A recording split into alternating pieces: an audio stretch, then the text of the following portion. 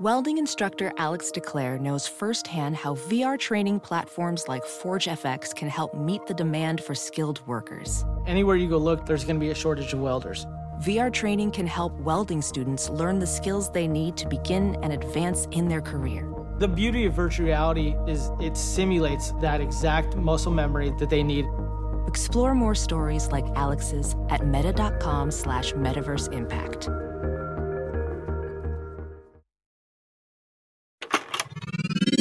This is a HeadGum podcast.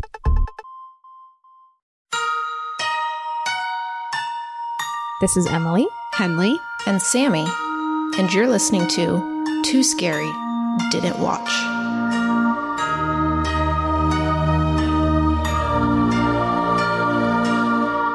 Hi everyone. Welcome to Too Scary Didn't Watch, the horror movie recap podcast for those too scared to watch for themselves. I'm Emily, and I am too scared to watch scary movies. I'm Henley, and I'm also too scared to watch scary movies.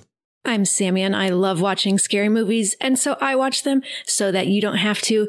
And we are starting 2024 off with a real scary one for you guys. After Eclipse and Gremlins, we promised you something scary. Oh. Setting the tone. Honestly, I'm ready for it. Me too. Let's do it. I'm really excited to scare you guys with this one. I need something scary. I want to be scared out of my pants. Oh my gosh, I'll be naked by the end of this episode. Pantsless, just bottomless. Absolutely naked from the waist down. Scared out of my pants. But before we get into the movie, I thought, why don't we talk about our New Year's resolutions? Nothing like exercising more or anything like that. No, we don't do that. And I won't resolve to do that. No, nobody should. Yeah. If it happens, great. But I won't be working towards it. No. What are your guys' goals, or a goal for 2024? A resolution. This is a very concrete thing, and I'm not sure if it will happen in the winter, which is hey, you got a whole year, baby. I know. I got a whole year to do it, though. Okay. I'm going to say this. I'm really going to hold myself to it, which I don't know how I feel about it, you guys, but I want to start a book club. I love that. I'm going to start a book club at my house, and then obviously it'll rotate. But the reason partially why it's kind of scary to do it is because I don't know anyone here. So I have to really... That's a great way to meet people. I know. It's growing up, my mom told me I was socially passive. And you know what, Mom? You're right. You're right. Sometimes you just got to hear it, you know? Yeah. And listen, I know. And so my resolution is to be socially aggressive. Oh, aggressive.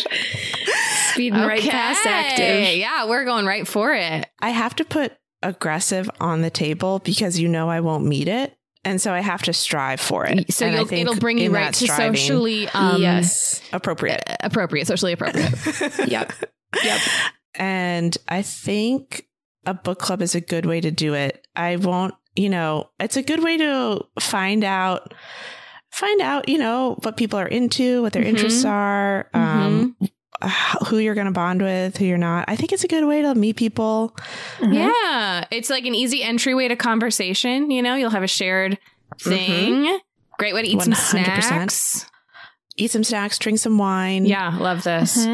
Kvetch. It's also just nice to exercise your brain in that way. I feel like we do it on the podcast with movies and analyzing and thinking about movies and stuff. I mean, analyzing might be a little generous of a term, but sometimes we think about it. We have thoughts. And we talk about it.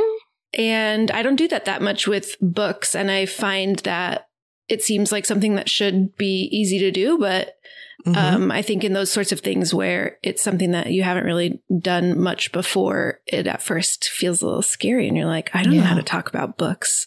It is scary. Yeah. It's a little intimidating. I was part of a book club when I lived in New York, my first round when I was in my early 20s. And I worked in book publishing then. And so it was a lot of other people who worked in book publishing, and I found it very intimidating to speak with all of them about those books. Anyway, I don't need my book club to be like that, though. I am perfectly happy for it to be more about eating cheese. The everyman's book club. The everyman's book club. I'm not going to set my standards too high there. And it is kind of annoying, too, when people take a book club like really seriously. It's like when people take karaoke really seriously, too. It's a social club, and we also do a thing on the side. Like, that's the kind of, book club I want to be a part of. Right. And maybe I get to read an interesting book that I wouldn't have read otherwise. You know? Yeah, that's like the best you can hope for, I think. I love that. So anyway, that's my resolution. What about you guys? I love it. I think it's really good. You know that as we started talking, I started putting on lotion because every year one of my resolutions is to moisturize more. So that's the unsaid one. That's the one that's at the top of our list. That's a given. That's for all of us. It's a given. Don't even speak it anymore. It's more lotion. But I was thinking about this today, and I think my resolution is to take some sort of extracurricular class at some point this year. I would like to take a class in something different to me. It doesn't need to be a long one. It could just be a one-off. I don't care. I'm just, it is going to be what it is. But, Joel right now is in a French class, which I think is really fun. Whoa, cool. I would like to engage my brain in something new to me and something that is just for the sake of doing it and learning something maybe a little bit new. I would like to take a class this year, and I will.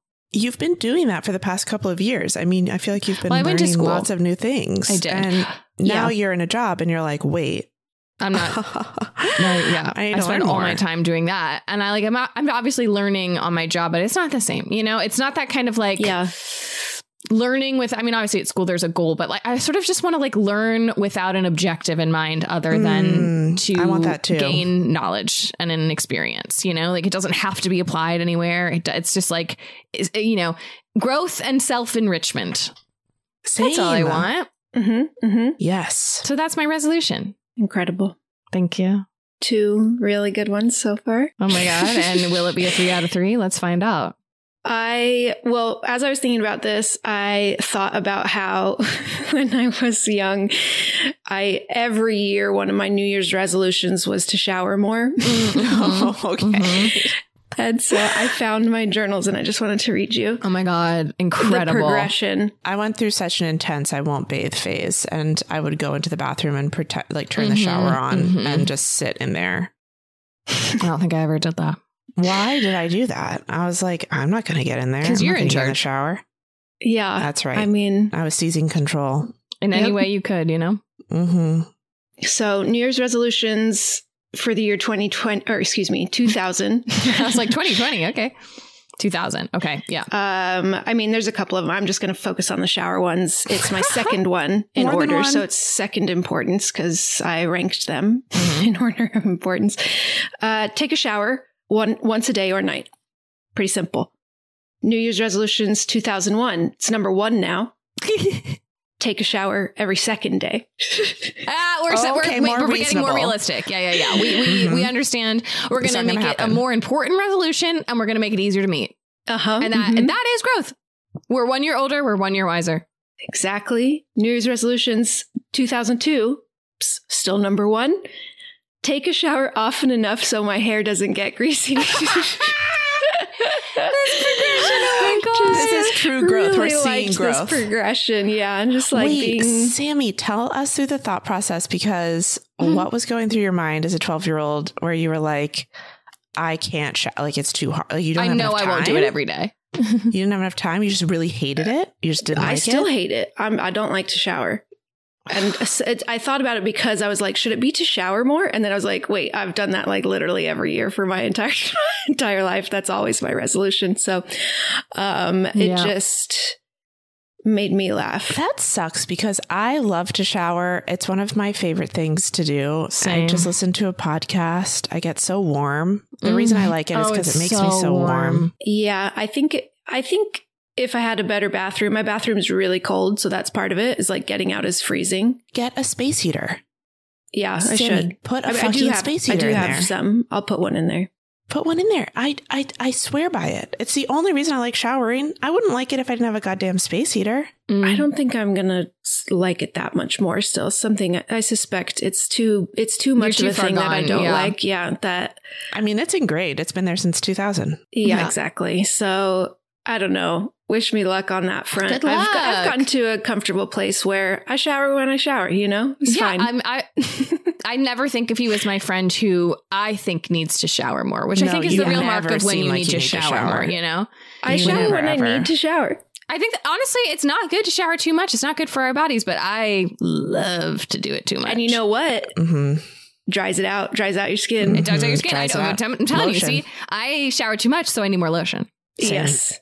I have a lot of lotion. Obviously, that's one of my resolutions as well. But I've got a weird one this year, and it's not going to be completed this year. It's maybe a 2 to 3 year resolution. I love that. We're thinking long term.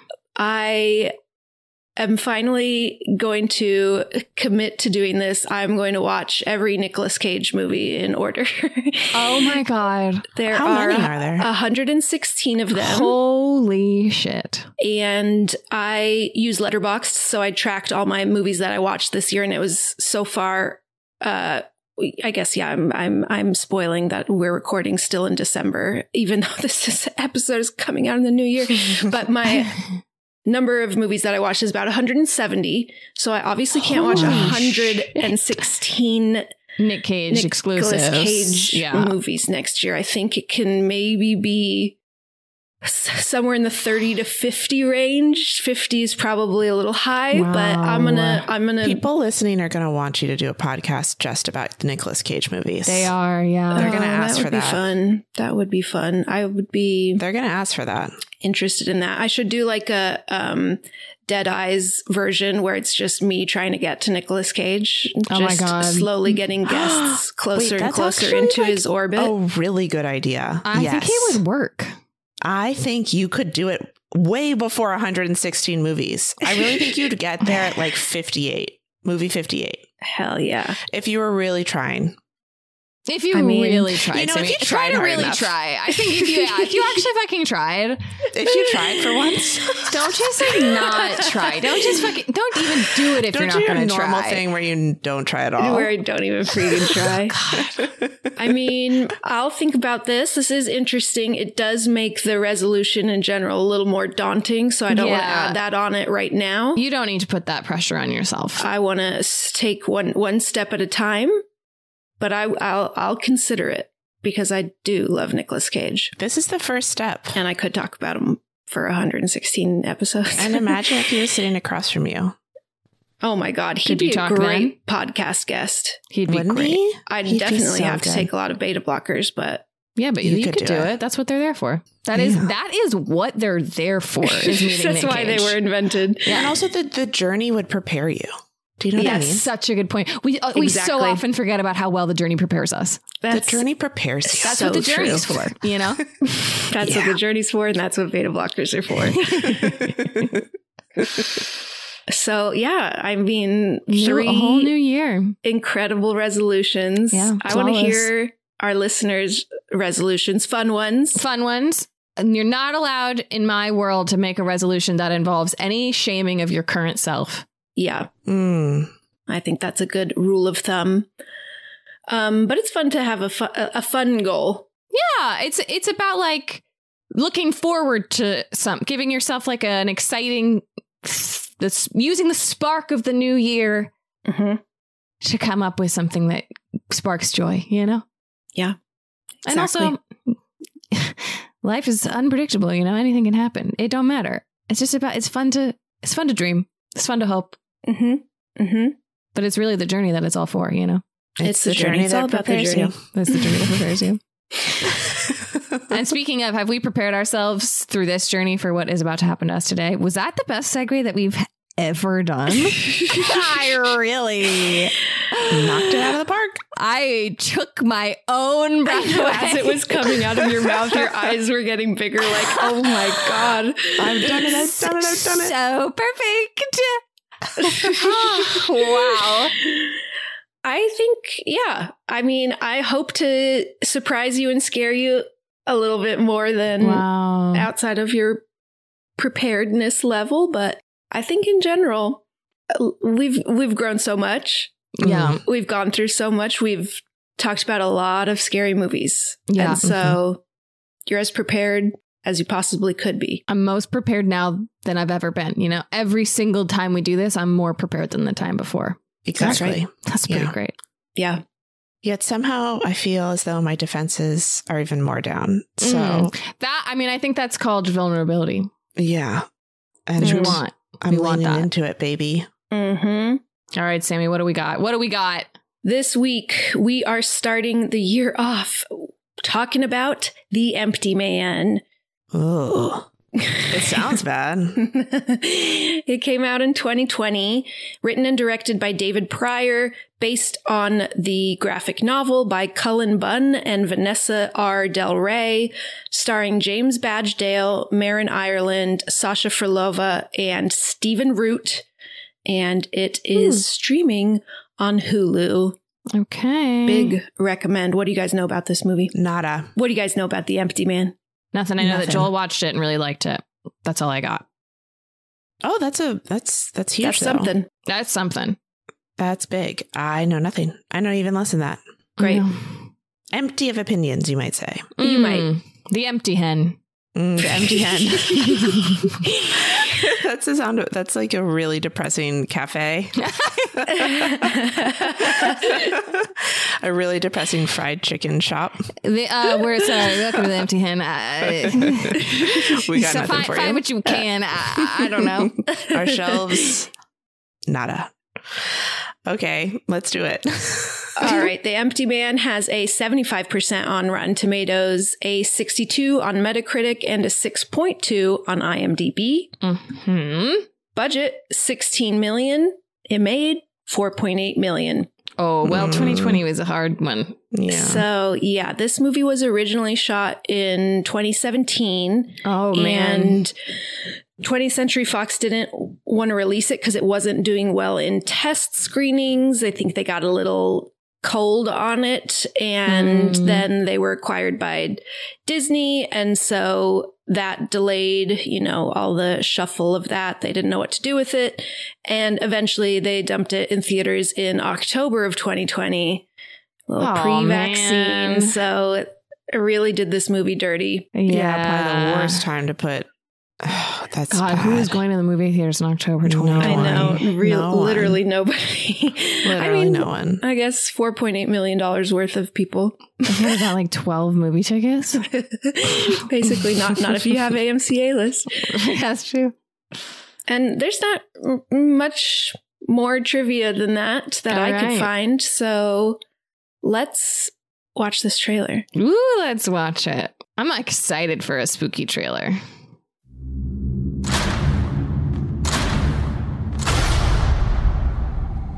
Hey, wait. We gotta try it. Try what? Calling the Empty Man. Who's the Empty Man? If you're on a bridge and you find a bottle, you blow into it, and you think about the Empty Man. Oh, come on, Mandy. How old are you? Tell him the rest. On the first night, you hear him. And on the second night, you see him. And on the third night? Well, on the third night, he finds you. He finds you. You can hear him, can't you? Squirming his way into your thoughts. Like a disease. And his message is contagious. The Empty Man, the Empty Man, the Empty Man, the Empty Man, the Empty Man, the Empty Man. Oh, what? Oh, what? I'm also just remembering we were talking about this last night. We were covering this movie, and you did say the main young child actor, I don't know, teenager. She's 18. 18, okay, inexplicably has a bowl cut, and I think that's so it's funny. So funny. That has nothing to do with anything because it is a shocking haircut. Yeah. No, I was like, is that the kid from Stranger Things? Yeah. It is the haircut from Stranger Things. It's That's exactly for the sure. haircut. Man, it sucks that this came out in 2020 because I can totally see this doing well in any other year. I think it's great. I watched it a couple months ago for the first time, actually, maybe in October.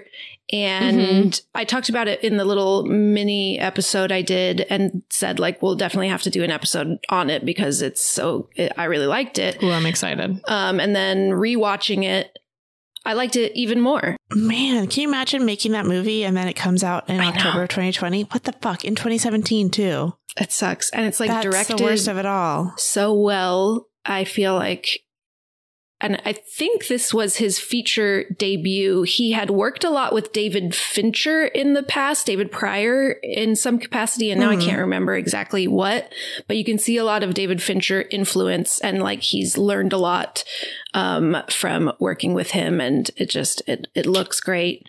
Damn. I think it's a lot scarier than that trailer would lead you to believe. It's like has some of the best scares. I think the opening prologue is one of the scariest. I think it's like that and Scream. God, that Scream prologue. Whoa, cool. Probably my favorite opening scenes in horror Oh my God, I'm movies. so excited. Me too. Yeah, it's good. Yeah, I love All right, it. let's I love a freaking good go, movie. man. Good scary movie. Let's freaking do I it. want to hear about it. Let's do it. It's the bleakest time of the year, so you know what that means. We deserve to get cozy on the couch, rewatch our favorite TikTok videos, and drink a goddamn glass of wine. If you ever struggle to pick out the right bottle, you will love our next sponsor, Naked Wines. Did you know that when you buy wine today, most of the money goes to things like fancy packaging, big budget marketing campaigns, and tax? That is crazy. Naked Wines is a subscription service that seamlessly connects you to the finest independent winemakers on the planet. So you get a box of the market's best quality wines, however often you'd like, for a fraction of the price. And hold on to your butts, you guys, because the deal they have for you is insane. Just wait. So how do they do it? Naked Wines connects winemakers and wine drinkers directly, allowing for vineyard-to-door delivery at up to 60% off what you would normally pay in a store. By cutting out the traditional retail middleman costs and markups, winemakers can pass those savings on to you without skimping on quality. I can't stop talking about Naked Wines. I love that their quiz matches you with bottles that you love, and each shipment includes wines they recommend based on your previous ratings. I'm currently loving their organic options, especially the Chris Condos Cabernet from Mendocino County. And they've been around for 10 years, and they fund over 90 independent winemakers. So with no commitments or membership fees, you can enjoy Naked Wines hassle-free. And the best part, every bottle is a passion project from an independent winemaker, so you're literally making an independent winemaker's dream come true. So head to nakedwines.com/2scary and enter voucher in the top right when you get to the website. And put in 2scary for both the code and password to get 6 bottles of wine for just $39.99 with shipping included.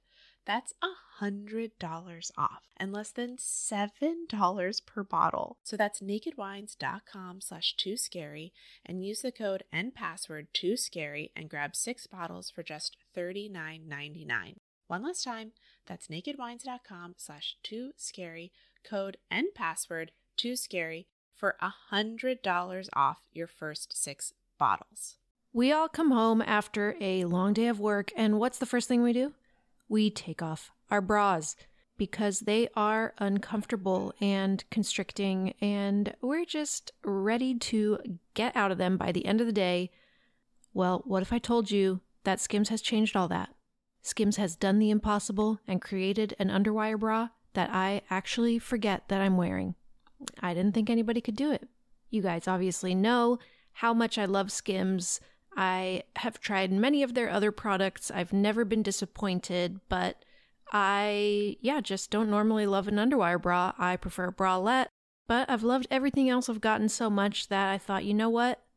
Why not try an underwire bra from Skims? Let's just see. And they did it. They did it, folks. They created my favorite underwire bra I've ever worn. I have the weightless scoop bra. It has this nice like mesh material that's supportive and comfortable, breathable, but still very sexy. And yeah, like I said, I do genuinely forget that I'm wearing it, and that is very rare. I'm a broken record over here. I love Skims. I'm sorry. That's just the cold hard truth. I will shout it from the rooftops because I want everybody to know. I want everybody to share in my joy and my comfort. So shop Skims bras at skims.com, now available in 62 sizes, 30A to 46H, plus get free shipping on orders over $75. And if you haven't yet, be sure to let them know that we sent you. After you place your order, select podcast in the survey and select our show in the drop-down menu that follows. Ophthalmologist Dr. Strauss has seen firsthand how the metaverse is helping surgeons practice the procedures to treat cataracts. Cataracts are the primary cause of avoidable blindness. He works with a virtual reality training platform developed by Fundamental VR and Orbis International to help surgeons develop the muscle memory they need.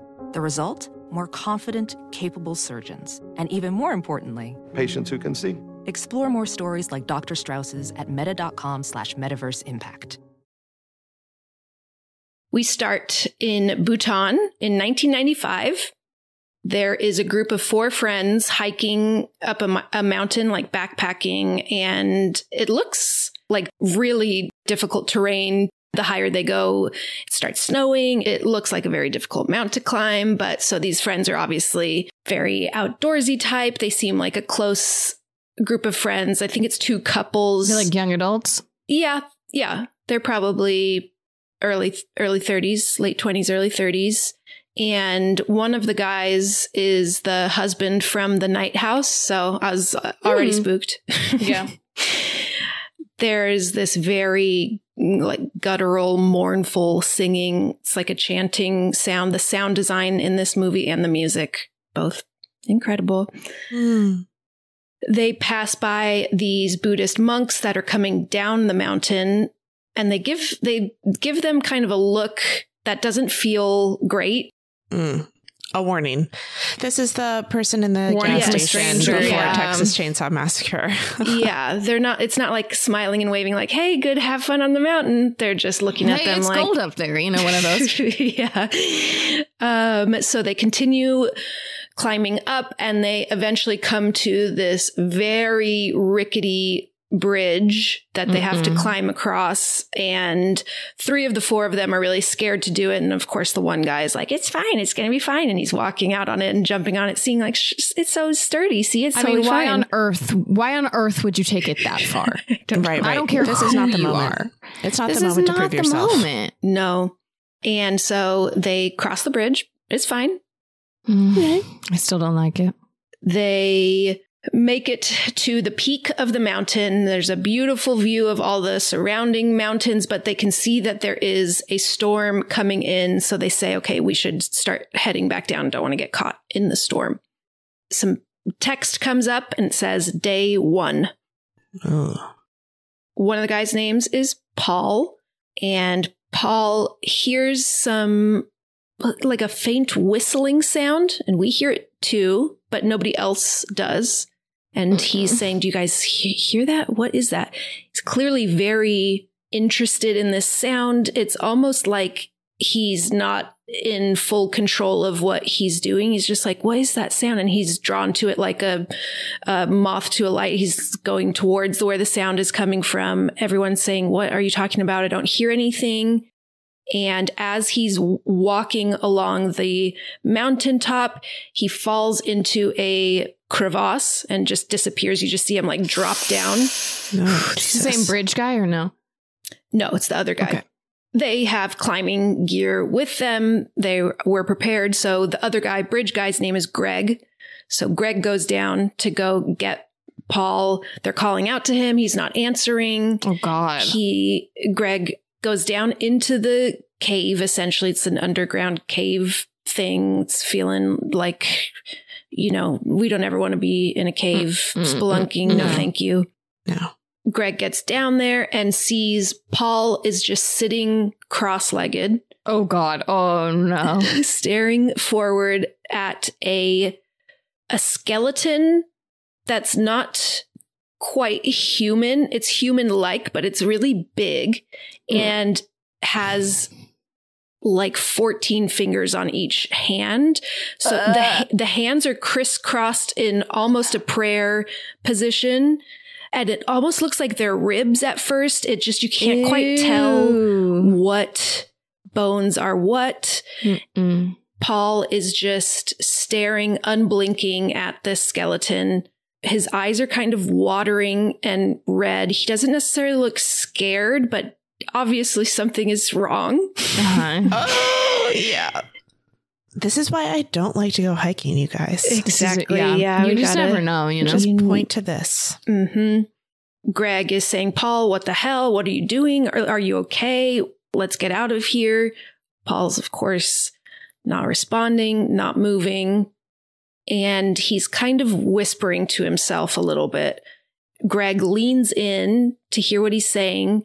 And he hears Paul say, if you touch me, you'll die. Oh my God. Oh my fucking God. Is he noticing the skeleton with all the fingers? Yeah, he looked at it and is scared and knows something's wrong, but is just trying to get his friend and be like, let's get out of here and go home. And after Paul says, if you touch me, you'll die, he thinks for a moment and is looking at him like, what are you talking about? And then he touches him and he grabs him. He's like, we've got to get out of here. If you're not going to go out, like I'm going to carry you out. And as he touches him, Paul closes his eyes and a tear falls out. Oh God. Oh God. And they carry Paul out. And this ordeal has taken up enough time that the storm has started to come in. And so this is not ideal because they're carrying Paul now, and Greg can't hike in this condition. It's too stormy and Paul is too heavy. And so one of the girls sees, her name is Ruthie. It's Paul's girlfriend. Sees a house in the mountain, kind of a stone shack type building, and they say, well, let's go down there, get some, get away from the storm for a second while we think about what we want to do. So they go down to this house. It's no one's there. They're calling out. No one answers. Seems like it's empty. They bring Paul in and they take his clothes off and they're checking him for bug bites, thinking maybe he's gotten bitten by something poisonous. Is he basically like catatonic? He's basically catatonic. Okay. And there's no bites on him. They don't know what's going on. Maybe he's in shock. We don't know. Are his eyes open? His eyes are open. Awake? Yes. Okay. As Greg is trying to find any signs of head injury or anything, he doesn't find anything, but we do notice that Paul has a lot of scars on his wrists. They, look like healed self-harm scars, potentially suicide attempts. And he turns to Ruthie, his girlfriend, and says, has he been good lately? And she seems kind of like offended by this. She's like, yeah, he's fine. Like, he's good. And Greg says, we're 5 miles from the nearest road. And I can't carry him in this weather, so we got to sleep here tonight. It's like getting to be nighttime, and if he's not better by the morning, I'll hike out alone and I'll go get help and bring them back because there's not a lot of options here. So as they were examining him, Ruthie found a fucking little bone flute. What? Wow. Like a little in his pocket, or I think he was even in clutching it in his hand. That he obviously got from this skeleton layer. Just giving out bones left and right. Little bone instrument. And this bitch starts blowing in the bone flute. No, don't. Why would you blow through it? And after she does it, it goes completely silent. And there's a snowstorm outside before. So it goes from like very loud wind howling to complete silence. Oh my God, that is so scary. Whoo. And then she just hears footsteps. Oh my God. Oh no. Walking around the front of the house. She sees a shadow. She's terrified, frozen in fear. Eventually gets up and sees that Greg and his girlfriend are sleeping in the other room. It's not them. Paul is still, all of them are there. So it's not them. And she finally opens the door and nobody's there. Day 2, sun rises. They've made it through the night. Greg and his girlfriend Fiona leave. They're going to go hike down, which wasn't the original plan. And so I feel like I would have, if I were Ruthie, been like, well, wait a second, don't leave me alone. But they do. They leave her with Paul as they go to try to find help, or maybe they're trying to find water or something. I can't remember exactly what they say, but I'm feeling very scared in this moment. I don't want her to be alone with Paul. There's still a blizzard outside. It's essentially a whiteout, like you can't see more than a couple feet away. And she notices something out of the window. She sees a figure right outside the house, and she runs out and she's calling to them. And they're like, she's saying, hey, help, can you help us? We're stuck. My friend is hurt or whatever. And I'm basically alone. Hi. Yeah. And we're pretty quickly seeing that this shape, it just feels very ominous. It's essentially kind of has Death Eater vibes. It's like a cloaked, large cloaked figure, or Dementor is what I mean, not Death Eater. And as she's walking closer to it, also sees that this isn't just a regular person. And so she takes a step back. She's like scared, so she's moving slowly. And as she takes a step back, it takes a step forward. She takes another step back, and it takes another step forward. And then it charges at her, but it's not running. It's like floating. It's like flying at her. Oh, really Dementor-esque. Yeah. And she runs back into the house, locks the door. We hear banging on the door. She's screaming and crying. And then we hear Greg saying, Ruthie, it's us. What the fuck? Like, open the door. What are you doing? She opens the door. It is Greg and Fiona coming back. They look very confused. What's going on? She's absolutely terrified, just says, we need to leave. They're trying to talk her down. Like, what's going on? It's probably everything's fine. What do you mean? Also, like, we can't leave, right? Isn't that the point? Yeah, but she's screaming, we need to get out of here right now.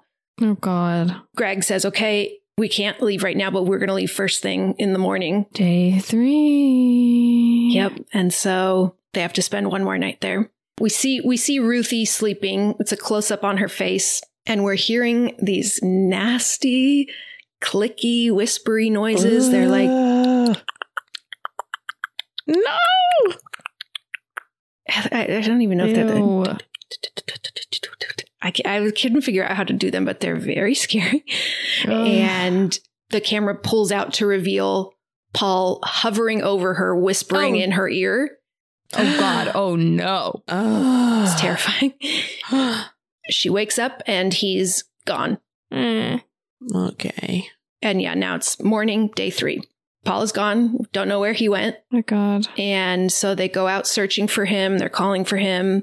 And they find him sitting at the edge of the bridge, cross-legged, facing out to the bridge.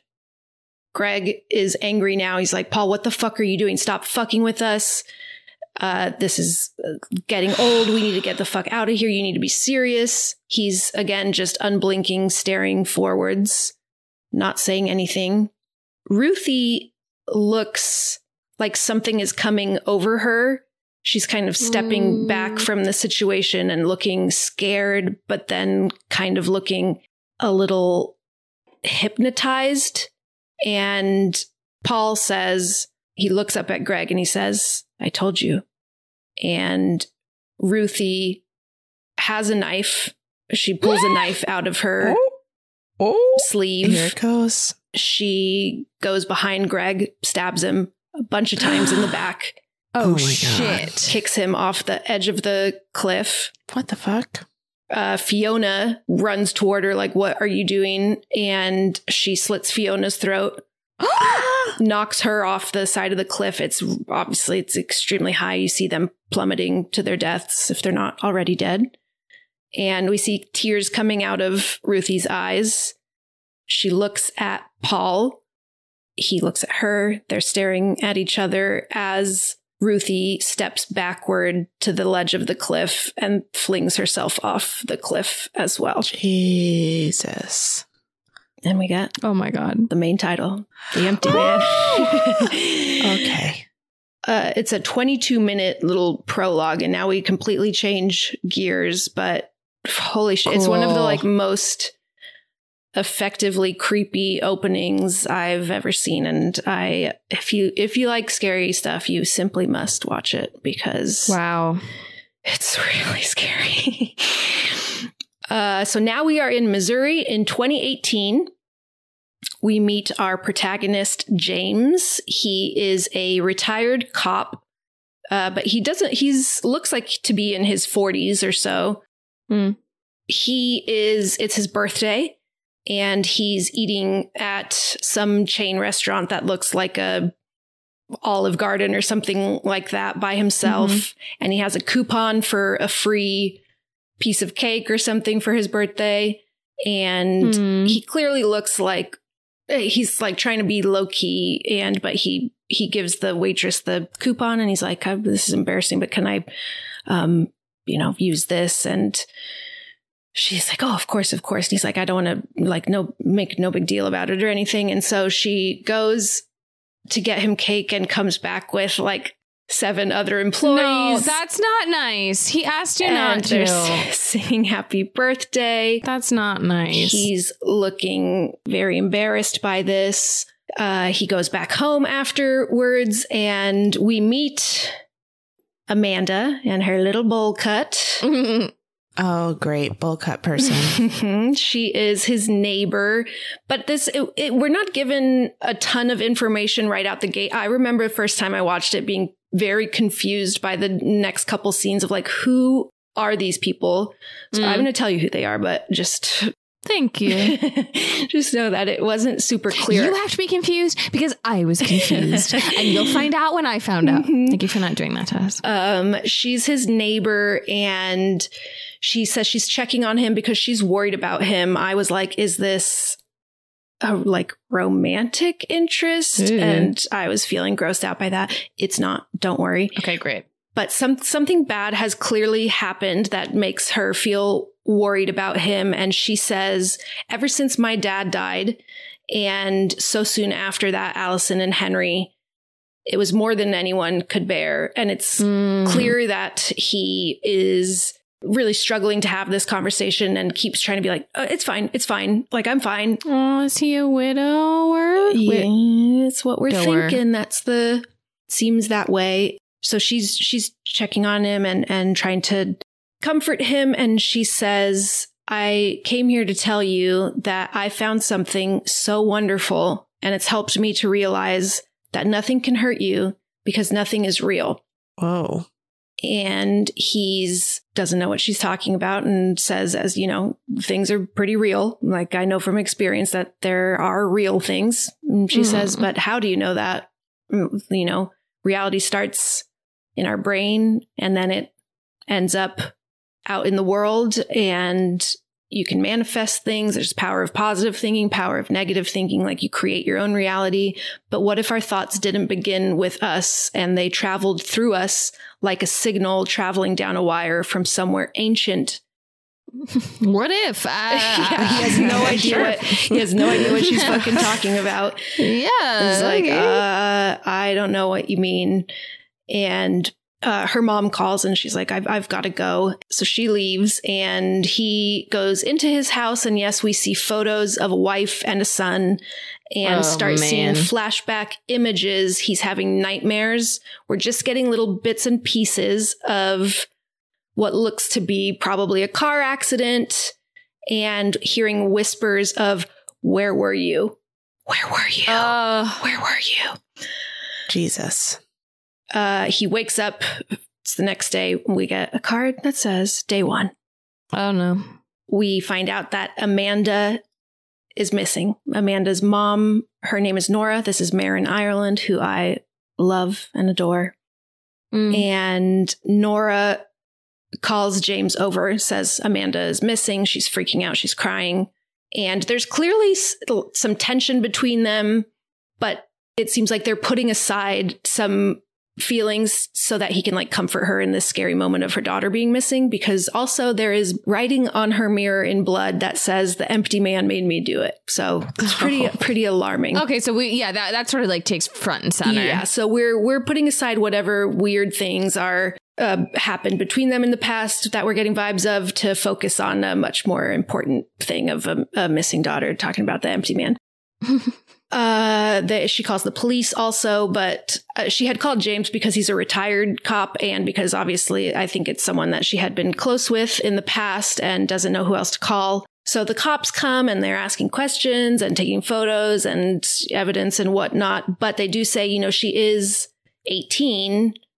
And so she can write in blood sort of like wherever she wants. So we'll keep looking into it, but I don't think we can fully call it a missing persons case yet or something like that. They are still going to be working on it, but maybe not as hard as she would like them to. And so James takes on the case himself as well and is just like, I'll do my own digging. Used to be a detective. So he goes through Amanda's room and finds her diary, and it has a pamphlet in it that is from the Pontifex Institute. Don't know what it is, but it seems like something she had been learning about recently. So I think he pockets it as, potentially useful information. He asks Nora for a list of all Amanda's friends, and then he goes to Amanda's school to talk to her friends. He finds her friend Devara. He's basically just questioning her about what was the last time you saw Amanda? What were you guys doing? And Devara's being a little cagey about it, but then he says, does it have anything to do with the empty man? And Devara has a little brief moment of revealing that that does mean something to her, and then quickly tries to brush it off. That's just a stupid kid's story. It's nothing.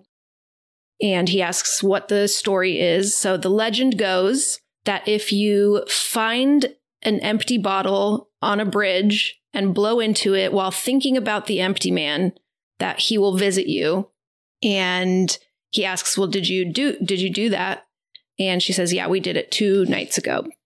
Mm-hmm. And as she's retelling this story, we're flashing back to 2 nights ago and seeing Amanda, Devara, and like 4 or 5 more of their friends on this bridge doing high school stuff, drinking beers. Summoning like a evil spirit of sorts. Yeah. And classic. As they're getting ready to leave, Amanda sees an empty bottle and makes them all stop and says, wait, we have to try to call the empty man. And they ask what that means. And she explains that once you call him, on the first night, you hear him. On the second night, you see him. And on the third night, you feel him, I think is what she says. Yuck. And they're all rolling their eyes at her. This is, come on, grow up. How old are you? This is stupid. And while we're on it, where did you get your hair cut and why? Why does it look like it's that? Just while we're bringing things up. Been curious. She says, if it's so stupid, then you can just do it because it's not going to matter. And they're like, okay, whatever. And so they all pass around the bottle. They all blow into it. Some with more intention than others. Yeah, verve. Some of Devara specifically is just like, whew, like blows into it really quick and is like, this is dumb. Let's go.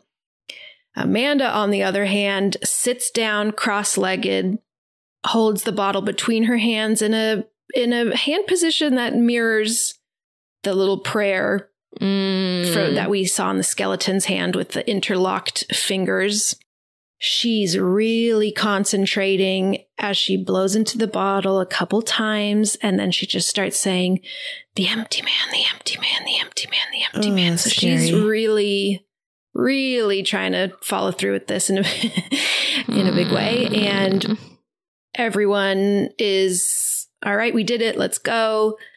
And as they're about to leave, the bridge once again goes completely silent. All the night wind, crickets, everything stops, gets completely silent. And we just hear on the other side of the bridge something like a chain rattling, sort of like metal gate or something.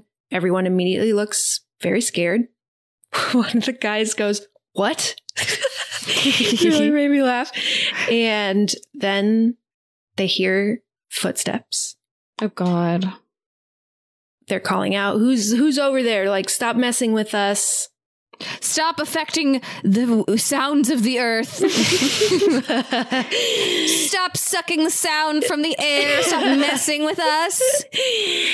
And the footsteps continue, coming a little closer. We can't see anything. It's very dark on that side of the bridge, so it's completely in shadows. But the footsteps are getting closer, and then they stop. Everyone's still looking, still terrified, and they just hear someone blowing into a bottle. God damn it. And they all run, and they hear footsteps running after them. Oh, God. But nobody sees anything. We cut back to Devara talking to James, present day now, after retelling this story. And she is looking really scared. As she looks around there on the school campus, she sees a quick flash of something, a black cloaked something, turns back, it's gone. But she's obviously very on edge, and James can see this and says, okay, obviously there's something going on with this empty man situation. And he goes to try to track down the rest of Amanda's friends, and they are all missing. Oh, no. What? All of them? All of them are missing. And at one of their houses, he finds a dead dog, a murdered dog. That was, there was mention of the blood on the mirror not being human blood. Oh, yeah. So this is where that came from. And at one of the other kids' houses, he finds another pamphlet for the Pontifex Institute. Mm-hmm. And he's retracing their steps a bit. And is he reading the pamphlet? It's a flyer. Sorry, it doesn't have any information in it. It's just very funny to me, the idea that he would just be like, all right, well, I'll figure that out later. Yeah, I should read that. I'll do that later. Nah, I'll do that. Oh, it's a lot of reading. No, it just is. It's a flyer, so it just has the logo, and on the back it has the word Tulpa written on it. Okay. So he's following their tracks. He goes to the bridge that they were on, and it's daytime now. He's looking around, seeing if he can, I don't know, find any clues, I guess. And he sees an empty bottle. And he picks it up and he blows in it. How is that going to fucking help you, dude? He's like, let's see if it's real. Let's see if it's real. Really crazy thing to do. Well, let me do the thing that made all these children disappear. And right after he does it, somebody pranks him by taking all the sound out. All the cicadas go completely silent. The air stands still. And all he can hear is a faint tapping, metal tapping noise. And he moves further towards it. And he sees an open manhole in the bridge and climbs down. The fuck? Into like the architecture below the bridge. It's all like cement and dark under there. Scary. And he's turning around a corner as he's looking down here and runs right into a corpse of one of the friends hanging from a noose from the bottom of the bridge. Fuck. And he shifts his perspective a bit, and we see that all 5 of the friends are hanging in a row. Oh my God. Except for Amanda. No Amanda. No Amanda. And no Devara. And there is more blood writing saying the empty man made me do it. And the tapping noise is one of their feet slowly hitting the side of the bridge with the breeze. God. Ugh. He obviously calls the police. They come, set up the whole crime scene thing. His nose starts bleeding. Something very strange is going on. Shouldn't have blown through that flute, my man. Shouldn't do that. Don't blow on any bone flutes and don't test any legends. No. It's just like, why do it, you know? Not worth it. No. Mm-mm. Also, like, I don't want to put my mouth on any, like, random bottles or bones. Yeah, that's fair. So we cut to Devara in a very fancy sauna by herself. Looks like... Okay, Devara. I know. I'm like, what is this 18-year-old girl? What's her life? This is nice. But it's about to be not nice. Yeah, I was going to say her final moments, I suppose. Yeah, she gets naked to go into the sauna. We see her naked, which I was like, I don't know that we needed that. Yeah. But I don't know why. I know it like happens all the time in horror movies. I don't know why it like felt jarring to me. I mean, in the this fact one. that we like visited her in high school. Yeah. You know, And it's like, I get that she's 18. Unnecessary. But like, yeah, we don't, it's easy to cut away from that. It's not moving the narrative forward whatsoever. No. Yeah, it's not like if you're naked, the empty man will get you. So we have to see her be naked, which, you know, I don't love when they do that either. No. But so she's sitting in the sauna. The steam comes out. So once again, it's hard to see things that are right in front of you. She's closing her eyes, relaxing, having a nice day. A nice little spa day. When she opens her eyes, it looks as if someone else is in the room with her, sitting across from her. She's squinting, trying to make it out. I think the steam is dissipating a little bit now, you know, and it like turns on and turns off. It had been cranking in, and so it was getting more steamy, and now it's kind of fading. She's looking. It's really hard to tell, but then slowly, sure enough, there's a figure there, and you, the audience, are squinting, trying to see. You can almost make out what's beneath the cloak, but not quite. And as she realizes, okay, something is in here, it lunges at her, grabs her. She's screaming. It has scissors. We see its little bone hands, and it stabs her in the eye a whole bunch of times. Just goes like in the eye, and has the hand around her throat, strangling her and stabbing her. And then it cuts to seeing her strangling herself, stabbing herself in the eye. Oh, I don't like that. I hate that. Drops, dead. She's dead. Devara's dead. Shit. Now we are at the police station. The detective that was called into the Amanda case has now called in James to talk to him about the case and about Devara.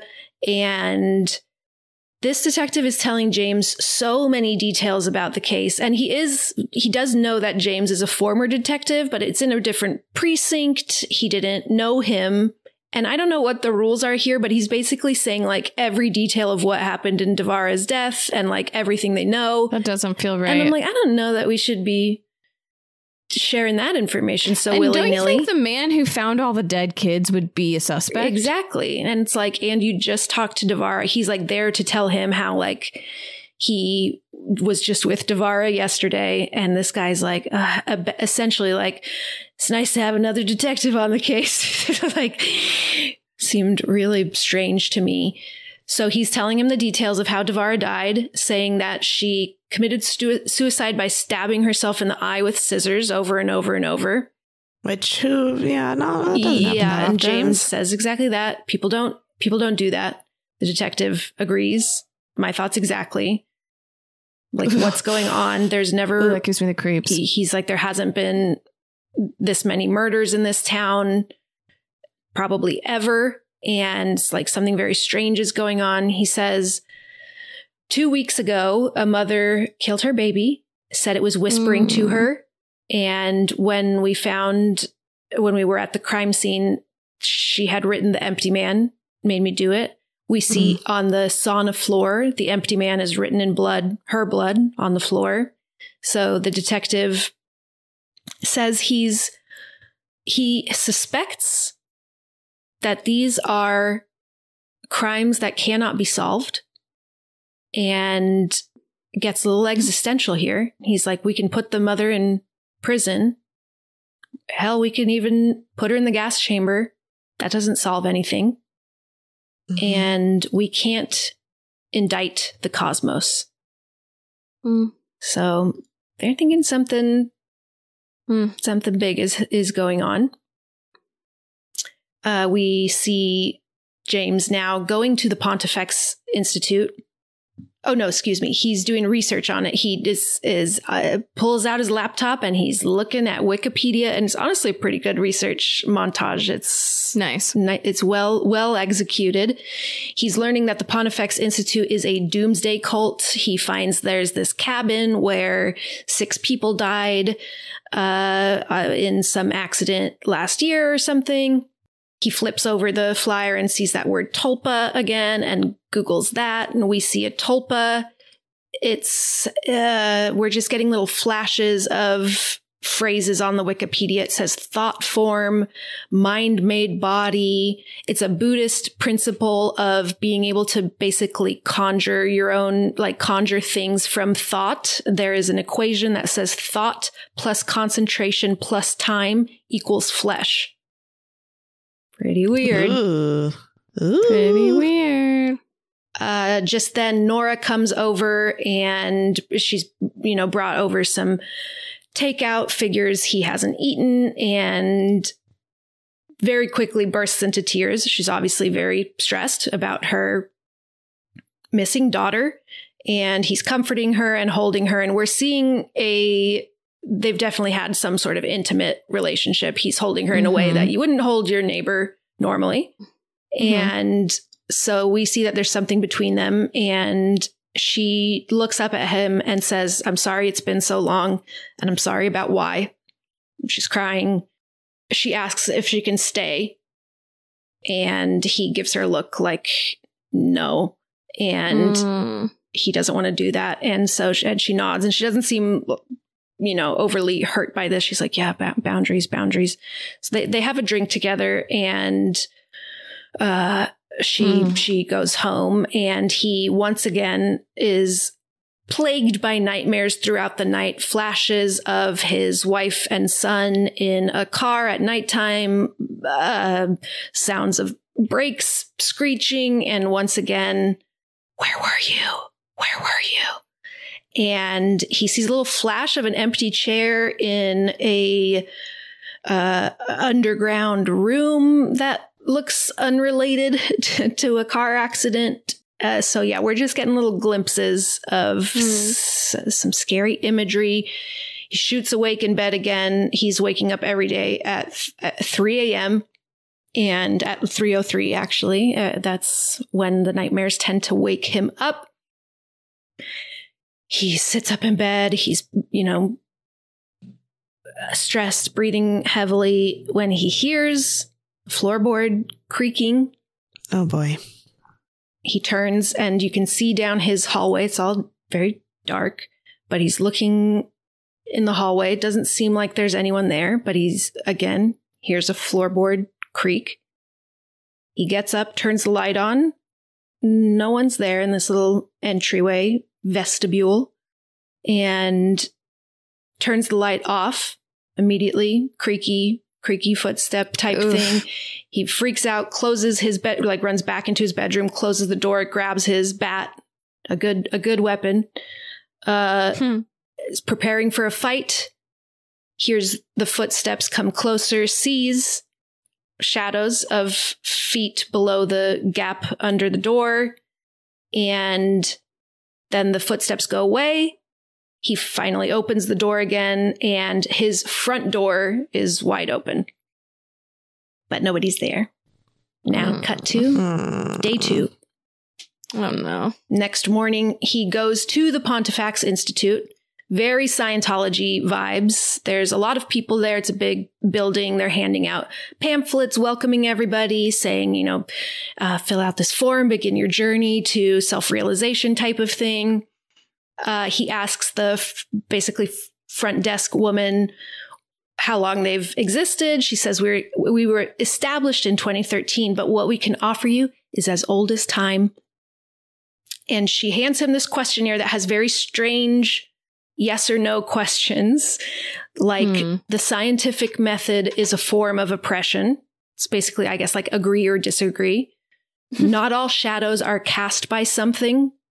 They're just kind of strangely, almost nonsensical questions, but he's immediately very frustrated with this question. He goes back up to her and is like, what's all this about? And she's like, that's your first step to finding your truest self. And he says, yeah, I know. I grew up in San Francisco. And tries to get more information out of her, but everyone starts moving. There's some event starting and it's the cult leader, essentially. That's not what they refer to him as, but that's what he is giving a speech. And so everyone goes into this auditorium to hear him talk. This is Stephen Root. I love him.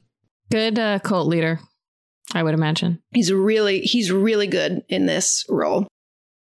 And so James is watching him speak, and he's saying things like, you already have everything you need. There's nothing but the complete nothingness that binds us. We were all one and we will all be one again.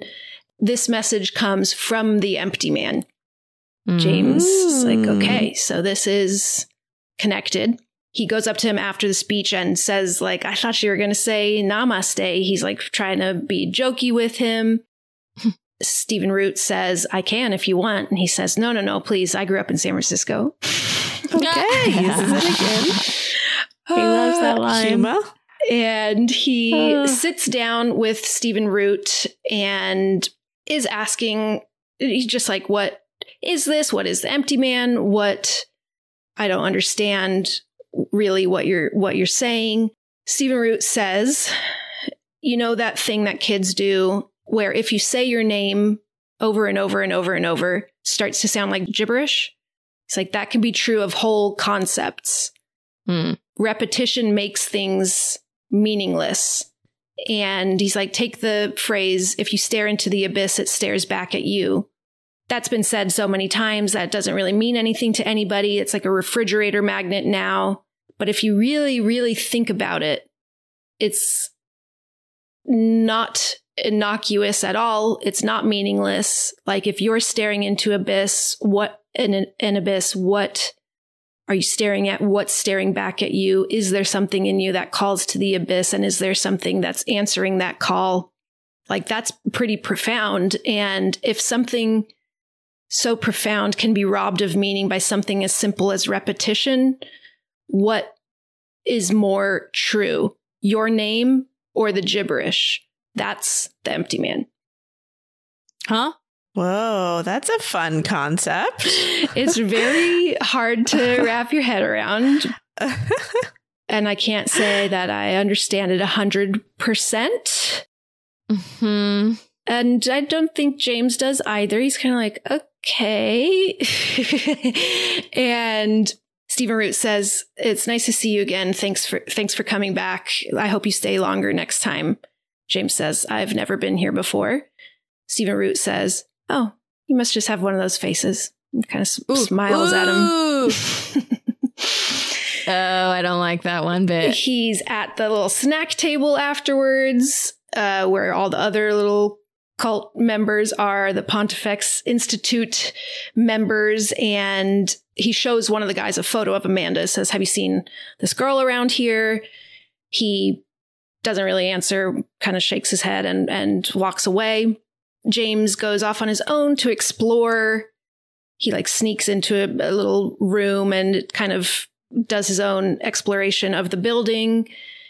He comes across a room that looks like a hospital, almost like a mental institute facility. It's like a row of beds, and he's hearing whispering and clicking. It's like that. And sees a group of people, all with shaved heads, sitting cross-legged, staring at a poster on the wall that is just black. Ugh. There's a recording playing that says, "Nothing exists. Even if something exists, nothing can be known about it. Even if something is known about it, it cannot be communicated to others."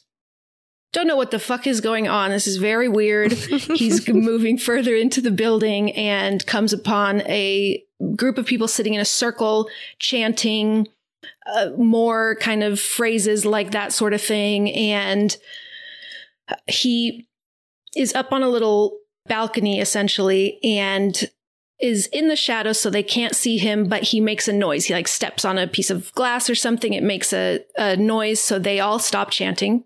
And they turn in his direction, but they can't see him. He's kind of hidden. He's frozen now, not making a sound.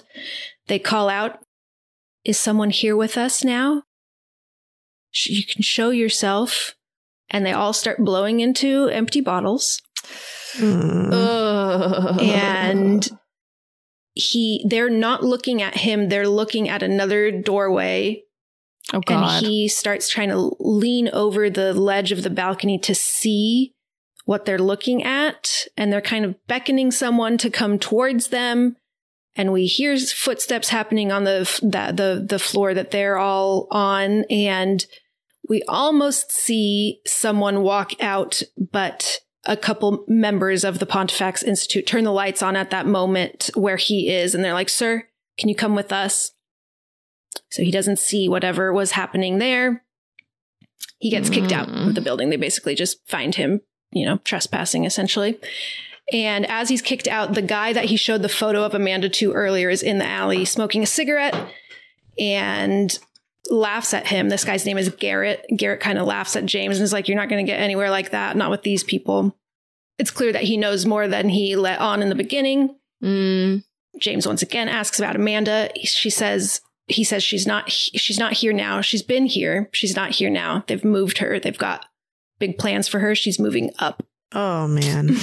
And they say, he tells him that they've moved her to this camp near the forest and shows him where it is on a map. And there is this incredible transition from the map to an overhead shot of trees and him driving down the road. I mean, I'll try to find if just that shot is on YouTube because it's really a very impressive transition. So he arrives at this camp. There's a couple cabins there. It doesn't seem like there's anyone there. He goes in. He's looking around. There's some file cabinets. He sees that they have files on Amanda and on all of her friends. And he pulls them out. And then he sees that they have a file on him. And he pulls that out and opens it, and it's empty. And he laughs, and he's like, "You guys are funny. You're fucking with me."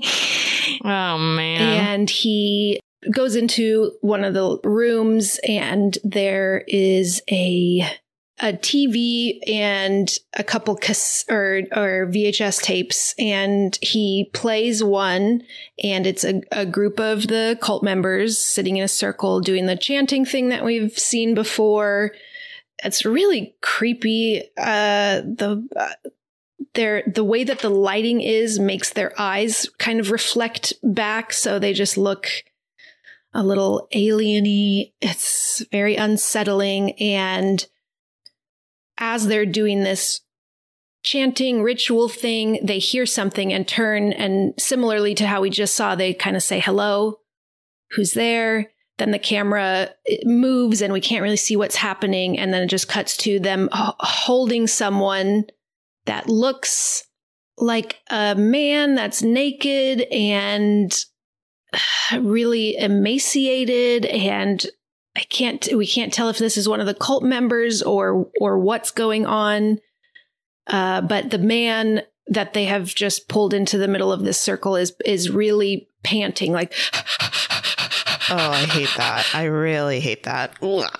And while he's watching this, we see there's bunk beds, like there must be a little dorm in this cabin. And in one of the bunk beds is a teddy bear. No.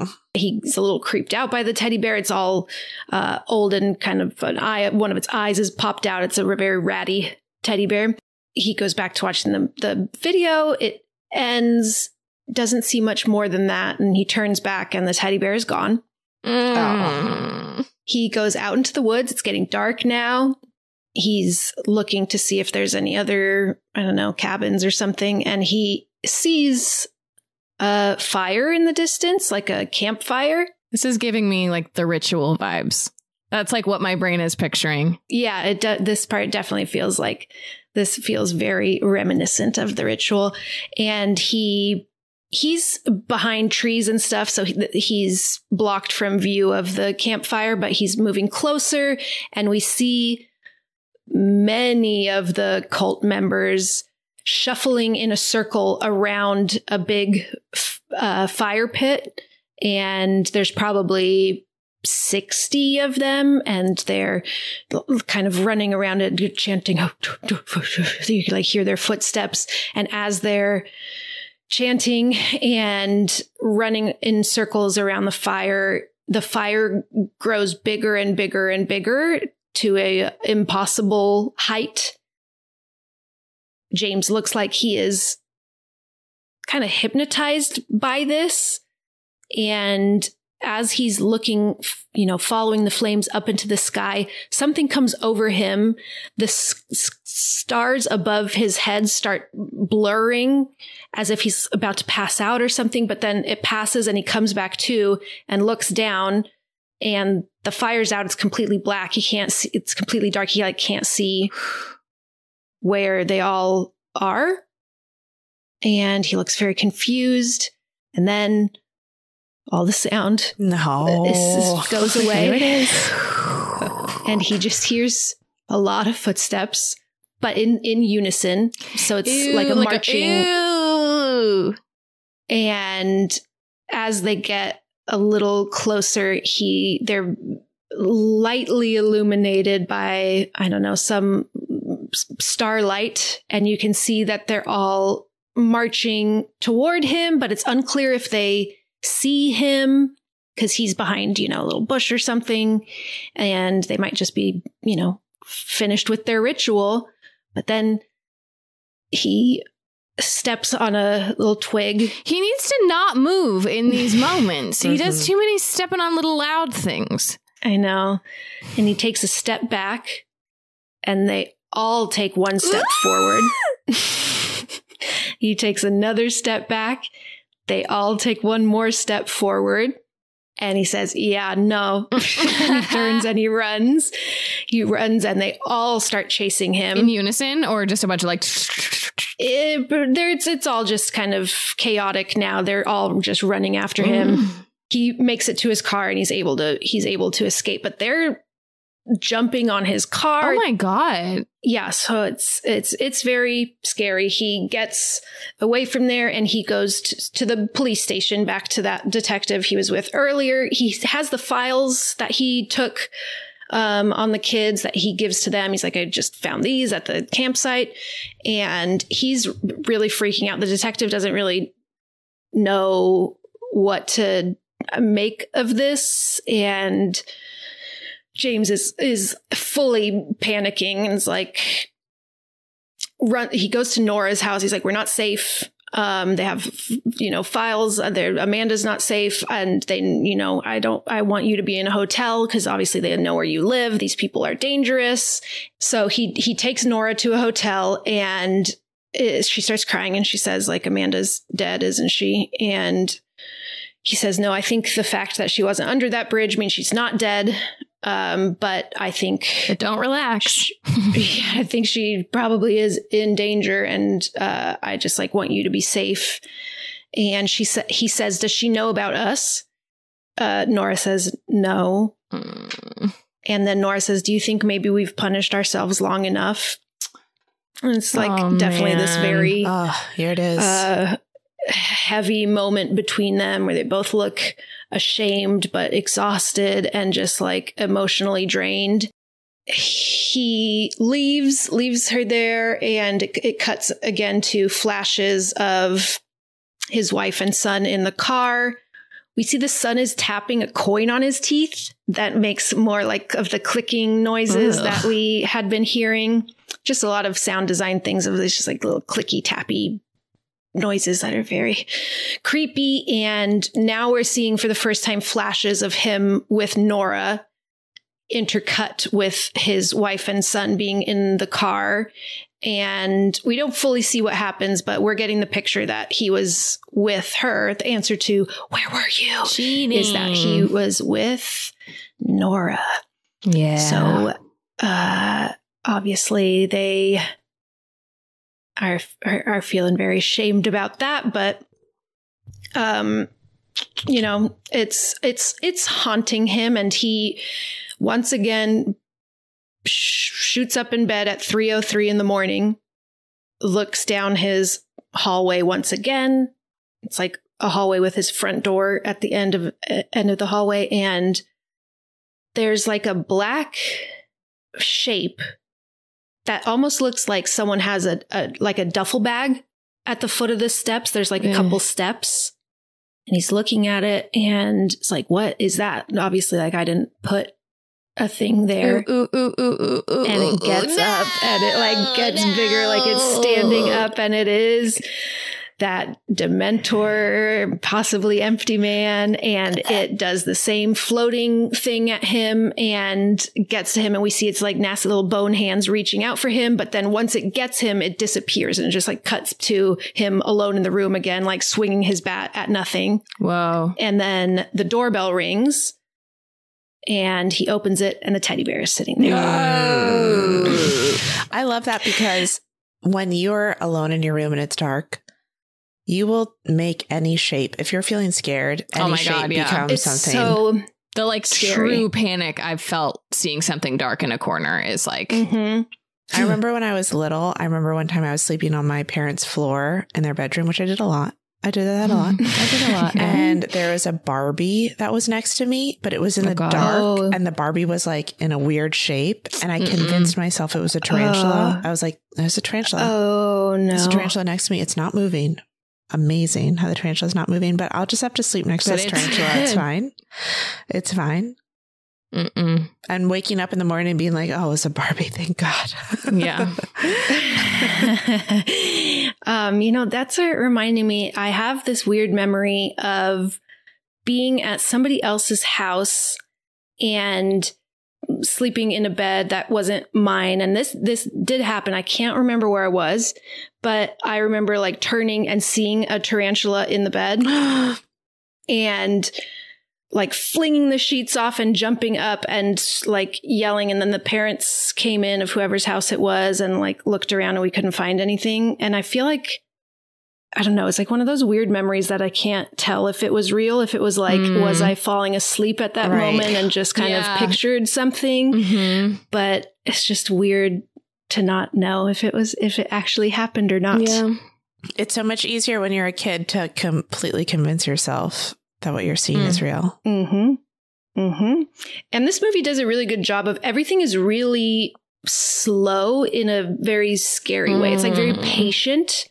It holds on these shots. There's a lot of long transition shots that are showing the rainy alleyways or whatever. And so there's a lot of atmosphere building. And so it's just like very tense a lot of the time. So now, next morning, day 3. Oh, no. We see James. He's tailing the Garrett from the cult. He follows him and a couple of the other cult members to a hospital. And he's, 20 feet behind them, following them, spying on them. And they go into a hospital room with a man like hooked up to a bunch of machines, possibly in a coma. And they all form a little half circle around the guy, drop to their knees, and start bowing. We get a little closer, and we see it is Paul from the opening sequence. Like, 23 years older, and looking really thin and emaciated, like he is dying. Whoa. Wait, did the cult just start after that happened? Was the cult from that? Or did the cult exist before that happened? They said it established in 2013. Oh, which was way after. And it's 2018 at this time in the movie. So it's been around for 5 years.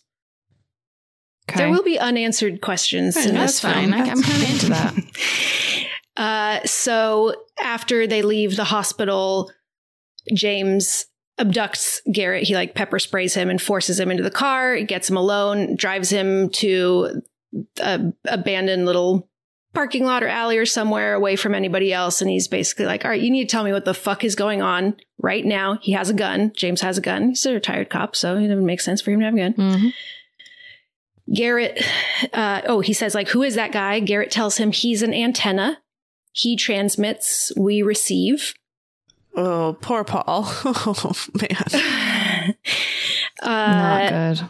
James is increasingly frustrated with these kind of cryptic things that he doesn't understand. He's like, has the gun to his head and is like, say that's something that fucking makes sense, or I swear to God. Garrett is saying thought is communicable.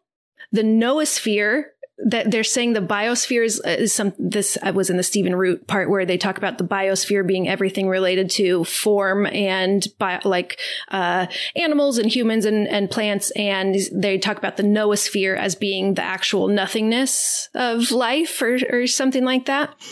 So Garrett is saying thought is communicable. The noosphere is the sum of all consciousness, not just human consciousness, but other minds too, ancient and angry, and the only reality is that there is no reality.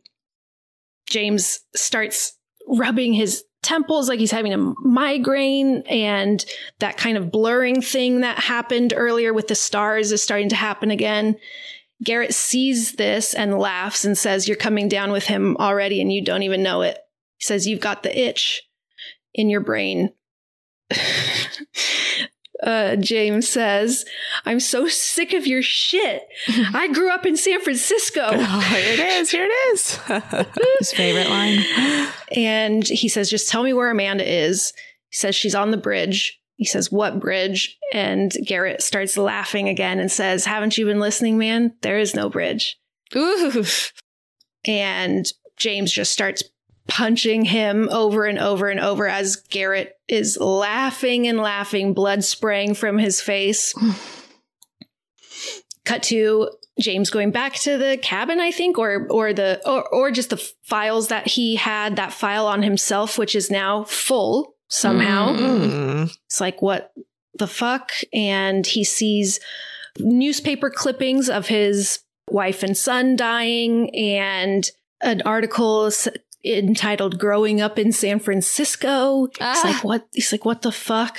And then he sees the coupon for the free piece of cake at the restaurant he was at the beginning. And it's just like, how do you have this? Like, what is going on? And then he sees a photo that seems to be of himself sitting naked in that chair that he's been seeing a little bit in his flashes of in his dreams.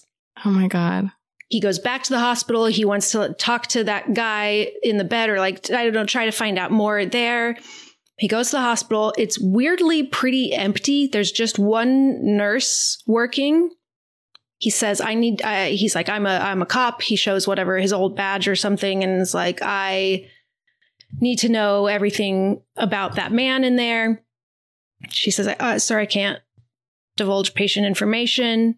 And he's like, oh, can you just tell me how long he's been here? And she says, he's been here longer than I have been here. He asks her if he's been on life support. She tells him he's not.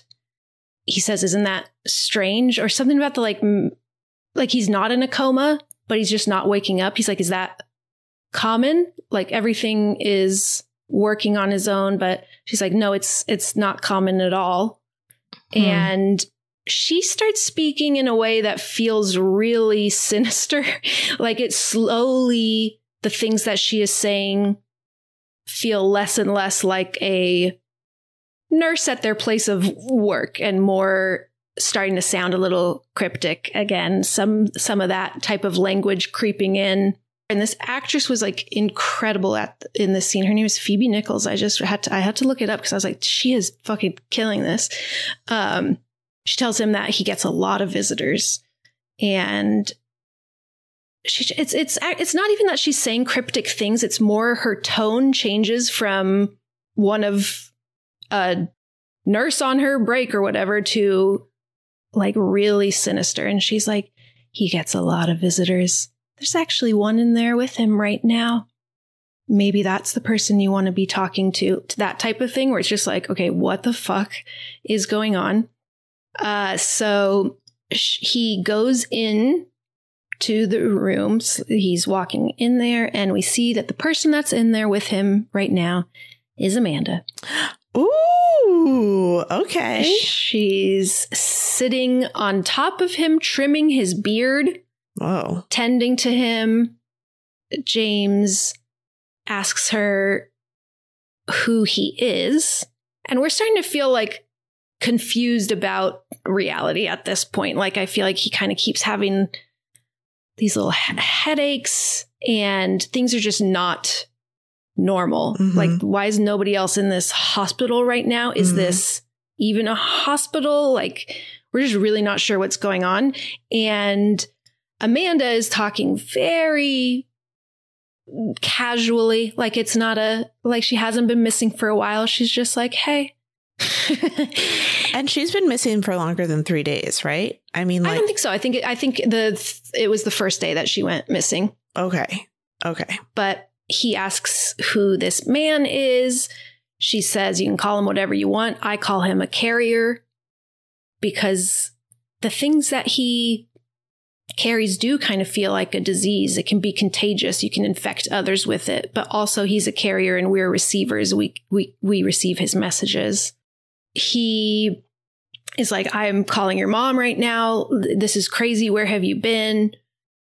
Like, do you think this is funny? Is this a joke to you? What's going on? And she's being real cool as a cucumber about it. She's like, yeah, call her. Do whatever you got to do. And he calls Nora. We hear her answer. She says, he's like, Nora, it's James. I found Amanda. Nora goes, who?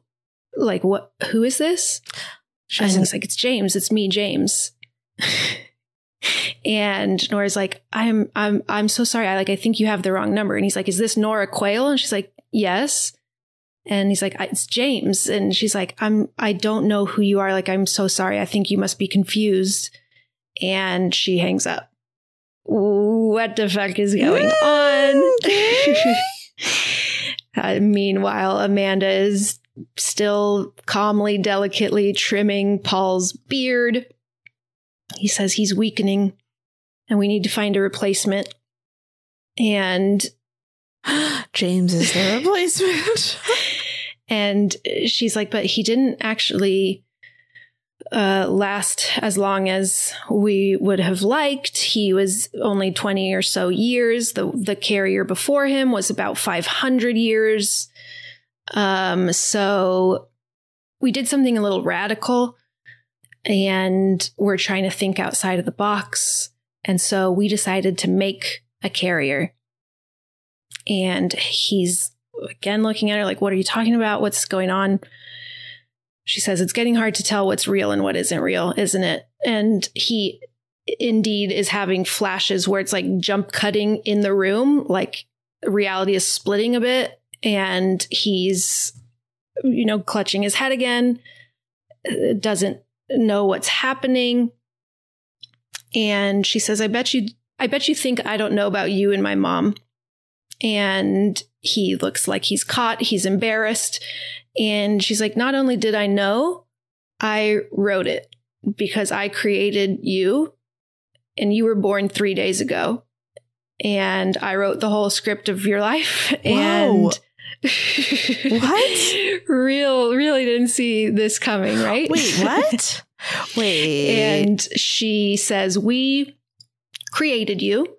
You're our tulpa, thought plus concentration plus repetition equals flesh.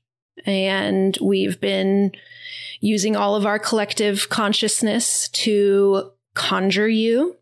Okay, and what the fuck?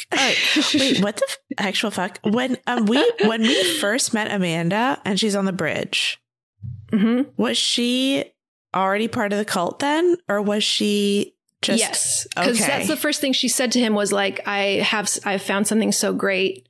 Like, reality isn't real. None of it's real. And she was speaking what seemed like at the time kind of nonsensically to him. Oh my God. And she did say, he's like, I don't know what you're talking about. And she says, yes, you do.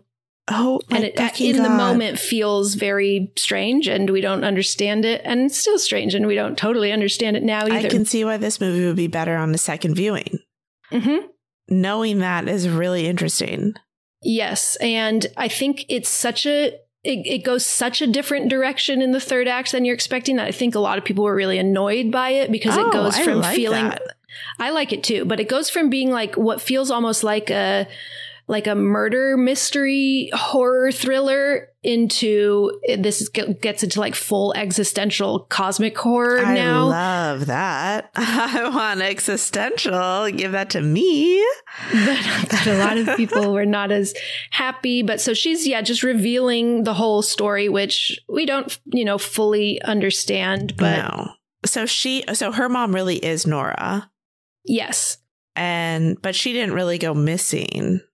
She was part of the cult from the beginning. We don't know how she joined the cult or why that's going on. But we know that they fucking conjured him. Like he didn't exist as a human being at all. Correct.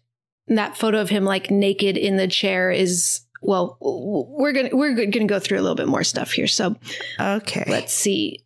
She says, she can see how much he's struggling with this. And he's essentially looks like he's glitching, like his vision is blurring and he's having a really hard time. And she's kind of says, wouldn't it be easier to just let go? And his face kind of like vibrates and it's blurry. And it's like, what the fuck is going on? And then it cuts to him in the room with the chair.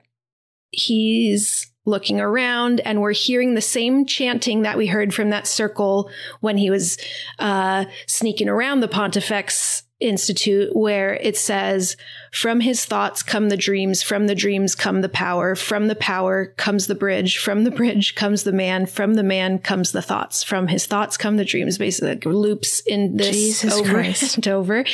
And he follows the sound of that chanting out of this room with the chair. And we see it's the exact same moment. So they all stop and they say, is someone here with us now? And so he is slowly walking out towards that circle of people. As he gets to the edge of the hallway that he's like walking out of, he turns to look up to where he is and he sees himself. And it's the moment of right before he gets pulled out. So he pulls himself back in right as other James is turning to look at him. So he doesn't see him. I don't know. This part is a little confusing because this is also like, now we're moving around in time. I think we can't get too in the weeds about it, but it is very effectively creepy. So now he goes back, retreats into the room with the chair, and we see behind the chair is the skeleton that was in the cave in the beginning. The skeleton. Okay. He's staring at it and it gets up and the little cloak appears and this is the empty man. And we have been told that the empty man needs a vessel. And there's a lot of weird, I didn't obviously write down everything. I think there's a lot of attention paid to detail in this movie. So that's also why it's fun rewatching. They spent a lot of time explaining how we are connected to the empty man, but not a lot of time explaining how the empty man operates at all, why that empty man even exists to begin with. Right. And it probably goes back to Stephen Root's whole explanation of being like, what matters more, the thing or the gibberish? And that was the part that really scrambled my brain, where I was like, what do you mean? What do you mean the gibberish? What does the gibberish mean? And I guess that's the empty man. It's the empty man. And it's kind of like, feels like chaos and I don't know. Yeah, it's very interesting. I can't say I get it, but it's more I feel like I just really enjoy the feelings that it gives me, this like feeling of existential dread and fear. And it just is really, it's crazy. Confusion. And confusion. And I just didn't see this coming at all. No, me either. So he is pursued by the empty man, who eventually gets inside of him. But then James is still himself. Like he basically stands up like he's still trying to fight the empty man, but it's like the empty man's gone now and he's inside of you. But you seem to still be yourself. So he's looking terrified, doesn't know where to go from here. He goes back to his house, which he doesn't have. Keys aren't working for that, so he has to break in. It's an empty house. Nobody lives there. Oh my God, what the fuck?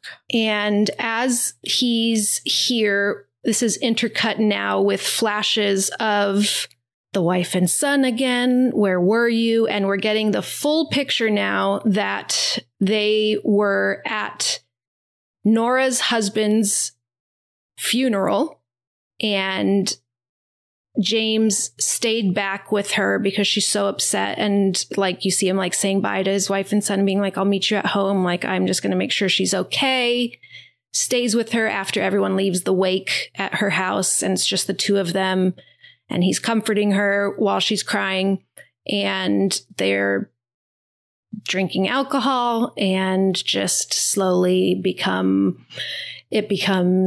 they're kissing each other and they have sex. And we see the wife and son driving home. And I can't remember exactly what happens, but the mom's turning around for a second. And then when she turns back, something, it's not like supernatural or anything. There's like maybe a deer there or something. And she swerves and they're on a bridge and she crashes off the bridge. So we're seeing the full picture is, yeah, something that would certainly haunt you afterwards. Does it seem like that was the first time they had sex? Also, does it seem like any of this is real, or was it created by Amanda? It's not. I don't think it's real. I think she says something about how they needed him to feel these negative emotions in order to be a better vessel for the empty man. Again, I don't remember exactly what they said. I think there's like very vague explanations of this, but yeah, none of this did happen. But that's like she does kind of allude to him needing this tragic backstory because they tried this once before and it didn't work out with someone with just like a regular guy. And I don't know why they've pinpointed needing the also fear. How old is Amanda? Is Amanda like 100,000 years old? No, she's 18, and I don't understand necessarily the origin of the cult. I don't know if Paul was the first conduit. And they said Paul only lasted. Yeah, they said he only lasted 20 years or something. The last person lasted 500 years. Yeah, 500. Yeah, 500. I don't know. Okay. So, yeah, I think he's just playing through all his memories in his head, feeling both guilt and also maybe potentially realizing none of it actually happened. His whole like worldview is collapsing off, which it would in this situation. And there is light coming out from a room in his house. So he moves toward it, opens the door, and he's now in Paul's hospital room. And he pulls out a gun and he's crying, I think. And he shoots Paul in the head a bunch of times, unloads the clip into Paul's head. Whoa. The blood splatter sprays up in a way that mirrors drawings we've seen on the empty man earlier. I didn't mention them, but it looks like a prophecy type of thing coming true. It's visually the same as things that we've seen before. And he walks out of the hospital room, back in the hospital. Now it looks like there's a bunch of hospital employees working, and they all turn and look at him. There's a moment of us being like, uh-oh, is none of this real? Did he just like kill someone in an actual hospital and is now gonna go to jail? But all the hospital workers turn to him drop to their knees and start bowing. Oh, Jesus. And they say, you transmit, we receive, you transmit, we receive, you transmit, we receive. And you see his little eyes shaking again, that little like blurring effect. And that's the end of the movie. What? What is he transmitting? So, okay, like, what messages did Paul bring to other people? I feel like it's like just a very negative message. It's like chaos. And the little clues I have is when Garrett says the consciousness is not just human consciousness. There's ancient, angry consciousness there as well. And so I think he's transmitting the empty man's thoughts, but also he's transmitting the nihilism? thoughts is nothingness. I think, yeah, it's like nihilism and like going towards the abyss and just being like, yeah, there's nothing. And we got to infect the whole world with our nothingness. It's dark.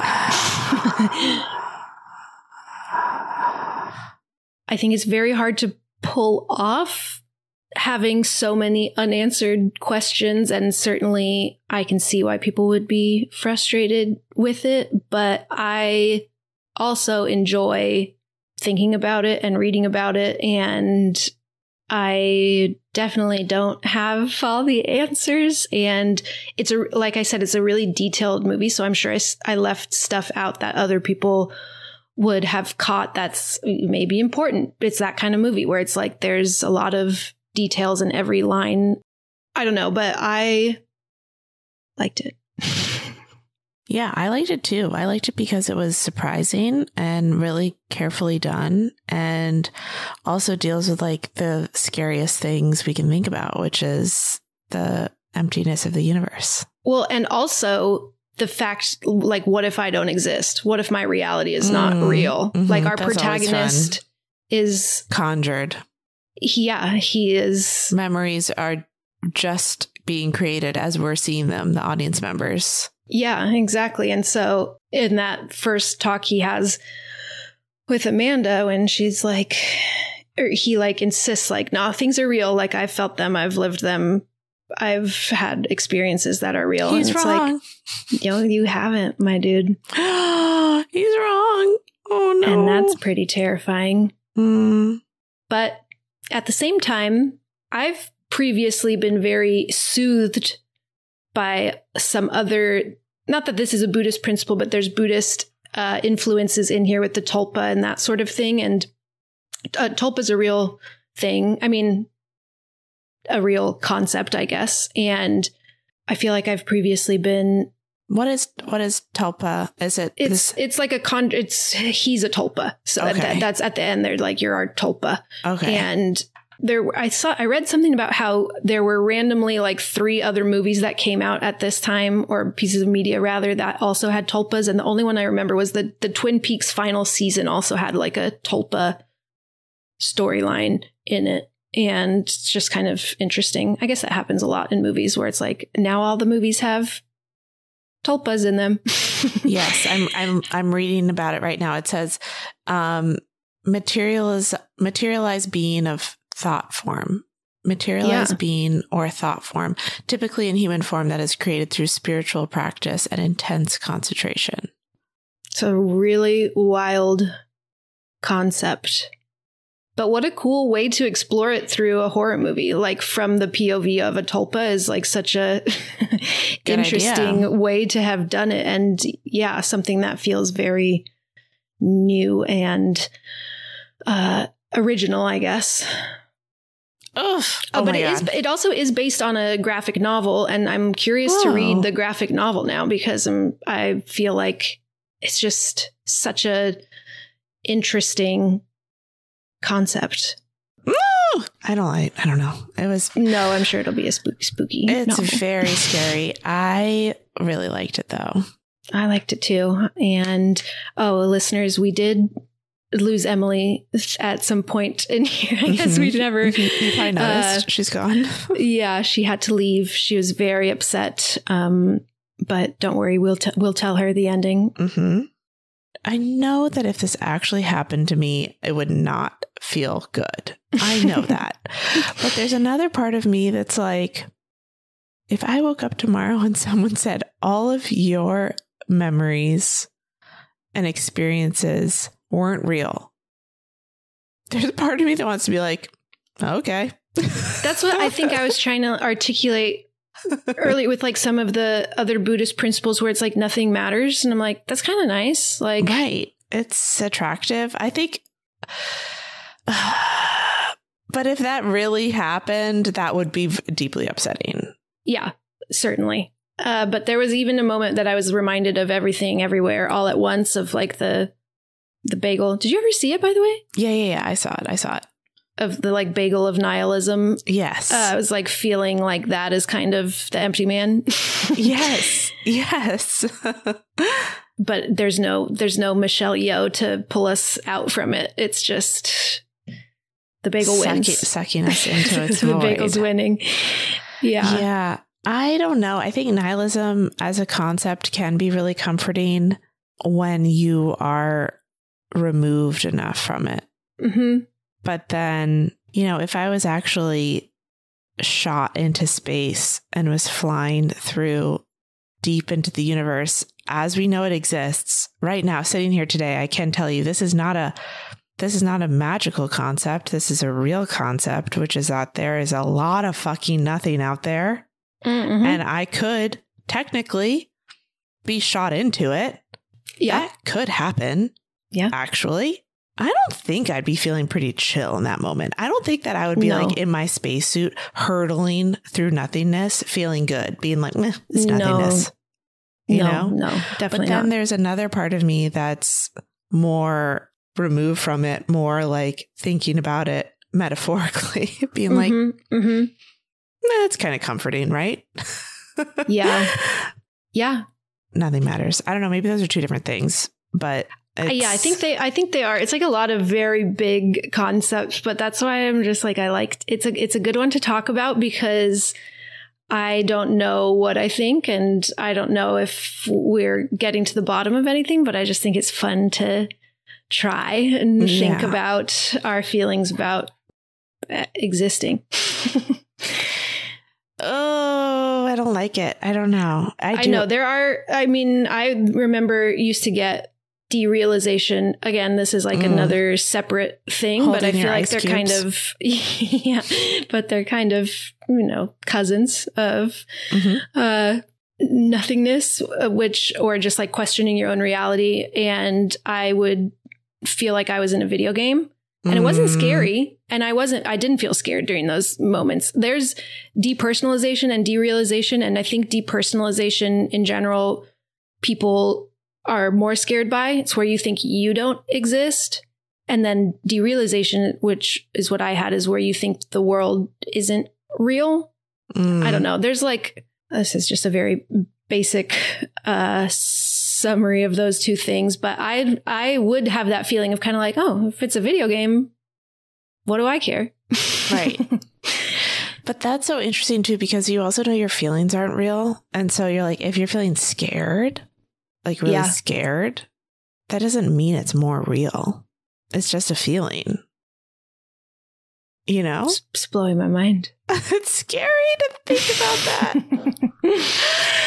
It's all just little stardust. It's all stardust, just making little synapses in your head. Why you guys listen to this podcast is for deep thoughts, where we're clearly philosophical experts who understand the world really well. Starting 2024, 2024 is our philosophy era. Well, I'm going to start a book club where I don't care if we're reading. You guys going to read some Plato? Chicken Soup for the Soul. We're going to read Plato, yes. Wow. But I'm happy that we got to do this movie. I really liked it. And I think it has gotten more of a kind of cult following, if you will, since being on Hulu and having good word of mouth. But I think it is also divisive. And I can see how it would rub people the wrong way. If you like answers to questions, and not just more questions, you might be dissatisfied. But I'm kind of into more questions. I like kind of spiraling down the rabbit hole a bit. Me too. I like it too. It's a fun thought experiment. Should we try to make a tulpa? Yes. All of our listeners. Is this where we start a cult? All of our listeners. How does that work? How does it work? I think it's usually a human vessel. We're creating a person from our thoughts. So it can't be an existing person or an existing thing. We have to conjure it from nothing with our thoughts. Sounds really hard. But I believe in us. New It sounds year, like new me. It's like next week on Bravo. Can this group of uncanny friends create a tulpa? Tune in next week to find out. 8 p.m., 7 p.m. Central. Audiences are going to be on the edge of their seats for this one. Thank you for spiraling down this rabbit hole with me, Henley. Anytime.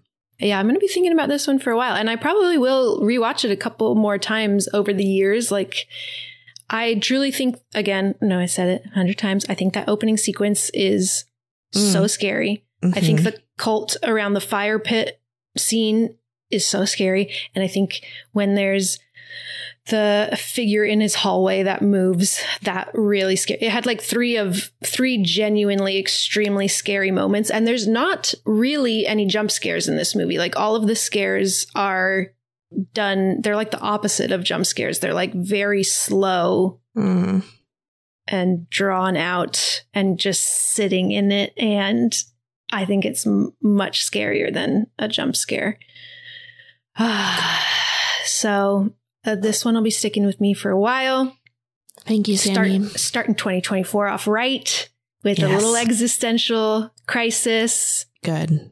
What better way to kick off a new year than questioning our own realities? Yeah. So what voice will we do to say goodbye? Can either do a chant or a clicky. Clicky. Or maybe a little combo of both. Not too much of it, though. Not too much. It's scarier than that. I wish it's because I'm trying to find it, but I'm not finding it. From all of us here at Too Scary to Watch. Goodbye.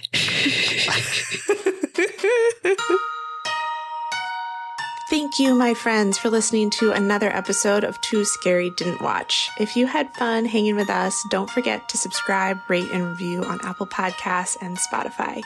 We're also on Twitter and Instagram at TSDW Podcast.